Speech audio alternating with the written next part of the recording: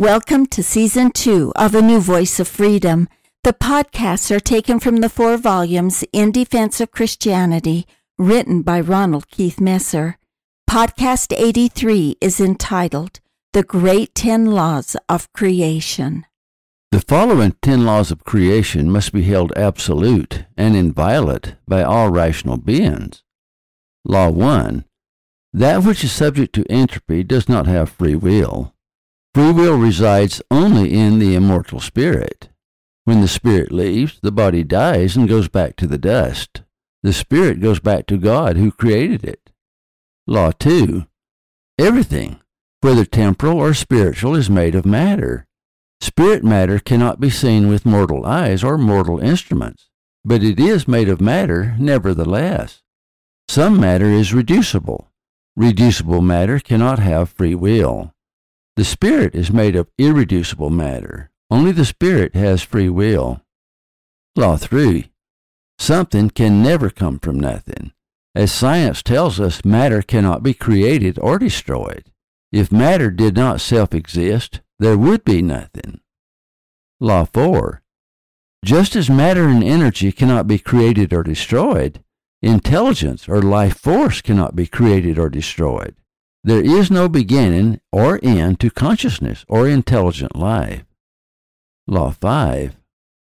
All order is the product of an organized set of laws. Law precedes all creation. There can be no accidental universe. Law 6. Just as there can be no accidental universe, there can be no accidental laws. Laws must be organized. That means that laws cannot self-exist. Matter and energy self-exist. One purpose of laws is to organize matter and energy using their own self-existing properties. Intelligent design is necessary to organize laws. Laws are necessary to organize universes. Law 7. All laws must be in harmony with all other laws, and that all laws are governed by a single law or a set of laws. All laws operate under one great whole. If that were not true, the universe could not exist. Law 8. Will self-exists in self-existing intelligence or self-existing consciousness. Free will, however, can only be released by organized sets of laws. The purpose of all laws is to set us free. Law 9. The greatest achievement man can accomplish is to increase in intelligence to the point of omniscience. There is nothing higher, and it is the purpose of life. God himself is omniscient, and he wants all of his children to become omniscient. His entire purpose for being is to give us what he has. Consequently, that is the entire purpose of all laws of God, because without omniscience, one can never be entirely free. Only in omniscience can one have a fullness of knowledge, a fullness of wisdom, a fullness of understanding, a fullness of glory, a fullness of power, a fullness of freedom, and a fullness of joy. Law 10.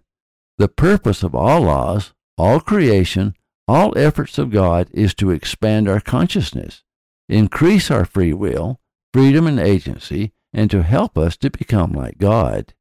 Anything short of that for us is a kind of damnation. There are degrees of heaven, degrees of laws, degrees of glory, degrees of light, degrees of truth, degrees of power, and degrees of joy. But there is only one fullness. God has a fullness. The entire purpose of the atonement of Christ was to make it possible for every child of God to receive a fullness, to give us all that the Father gave him. John the Revelator sums it all up for us in the following words from the book of Revelation. And he showed me a pure river of water of life, clear as crystal, proceeding out of the throne of God and of the Lamb. In the midst of the street of it, and on either side of the river, was there the tree of life, which bare 12 manner of fruits, and yielded her fruit every month. And the leaves of the tree were for the healing of the nations. And there shall be no more curse, but the throne of God and of the Lamb shall be in it, and his servants shall serve him. And they shall see his face, and his name shall be in their foreheads. And there shall be no night there, and they need no candle, neither light of the sun. For the Lord God giveth them light, and they shall reign for ever and ever. Revelation 22, 1-5.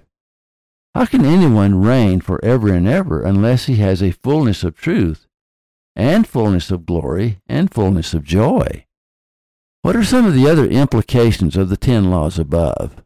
One implication is that life existed before the Big Bang, and so did law, and so did matter, and so did God, and so did we.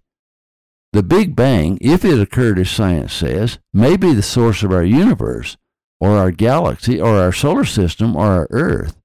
Until science comes up with a better theory, the Big Bang is quite exhilarating. However, regardless of the Big Bang theory, there are some things that the Big Bang could not do. 1. The Big Bang could not create matter and energy. They must self-exist. Otherwise, what is the Big Bang made of? What gave it its matter and energy? Science claims everything in the universe came from the Big Bang. That's not possible. Other universes existed before the Big Bang. There have always been universes, and there has always been life. The day will come when science will also discover that. 2. The Big Bang cannot be the origin of life, because life has always existed. Otherwise, something could come from nothing.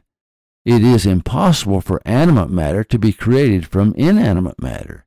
Intelligence pre-exists the Big Bang. In fact, intelligence has always existed. 3. The Big Bang cannot precede law. Only a highly organized set of laws could put the Big Bang in motion. Only a highly organized set of laws could even create the singularity that caused the Big Bang. A singularity would have to be a highly organized state, and only law can organize matter. Only law can create order. Only law can sustain order. Order cannot randomly or accidentally come out of chaos. It violates everything science knows about entropy. 4. Even if our universe began 14 billion years ago, other universes are even older, and others older still. Though there may be a beginning and end to temporal systems such as our galaxy, there is no beginning or end to creation. The very fact that science had to attribute everything to chance should be a clue that science is wrong in its theory of origins. Law is based on certainty, not probability. Therefore, creation is based on certainty, not probability. 5. The Big Bang, if it occurred, could not be an accident, and neither could our little planet. Everything in the above 5 rules applies also to the theory of evolution. Neither the Big Bang nor the theory of evolution, as brilliant as they are in theory, as logical as they appear in science, neither can account for or explain the origins of life, or the origins of creation, or the origins of man. Hamlet's words to Horatio ring true. There are more things in heaven and earth, Horatio, than are dreamt of in your philosophy. Even with his omnipotence, God cannot create something from nothing. He is not a magician. He is an organizer and creator. That means that the life force cannot be created. The life force must self-exist, otherwise something would have to come from nothing. That which has a beginning will have an end, which is the position science takes with what they call maximum equilibrium or giant heat death. In scientific fantasy, everything begins by accident and ends in a massive annihilation. It may or may not start up again. That is not science. That is science fiction. In defense of science, we look to science for more than they can deliver. We demand that they explain the origin of things, but they are incapable of ever being able to do that. They are only able to measure the temporal world, which is subject to entropy. In the temporal world, it is logical to assume that that which has a beginning has an ending. That is a false assumption, however. It is beyond the realm of science to prove or disprove such a thesis. Christianity makes a huge mistake by allowing science to determine the origins of life. It is as much an error to expect science to predict the origins of life as it is to expect Christians to predict the exact time of the end of days. Both predictions will always end in failure. God is the intelligent designer. There is a fundamental law of the universe that science appears to be moving away from, which will prove to be the greatest blunder science will ever make. and it is to ignore or deny the third law. Something can never come from nothing. If that law were not absolute and inviolate, then, as Alice said, our world would grow curiouser and curiouser. Thank you for listening. Watch for our next podcast. In Defense of Christianity is available at ronaldmesser.com.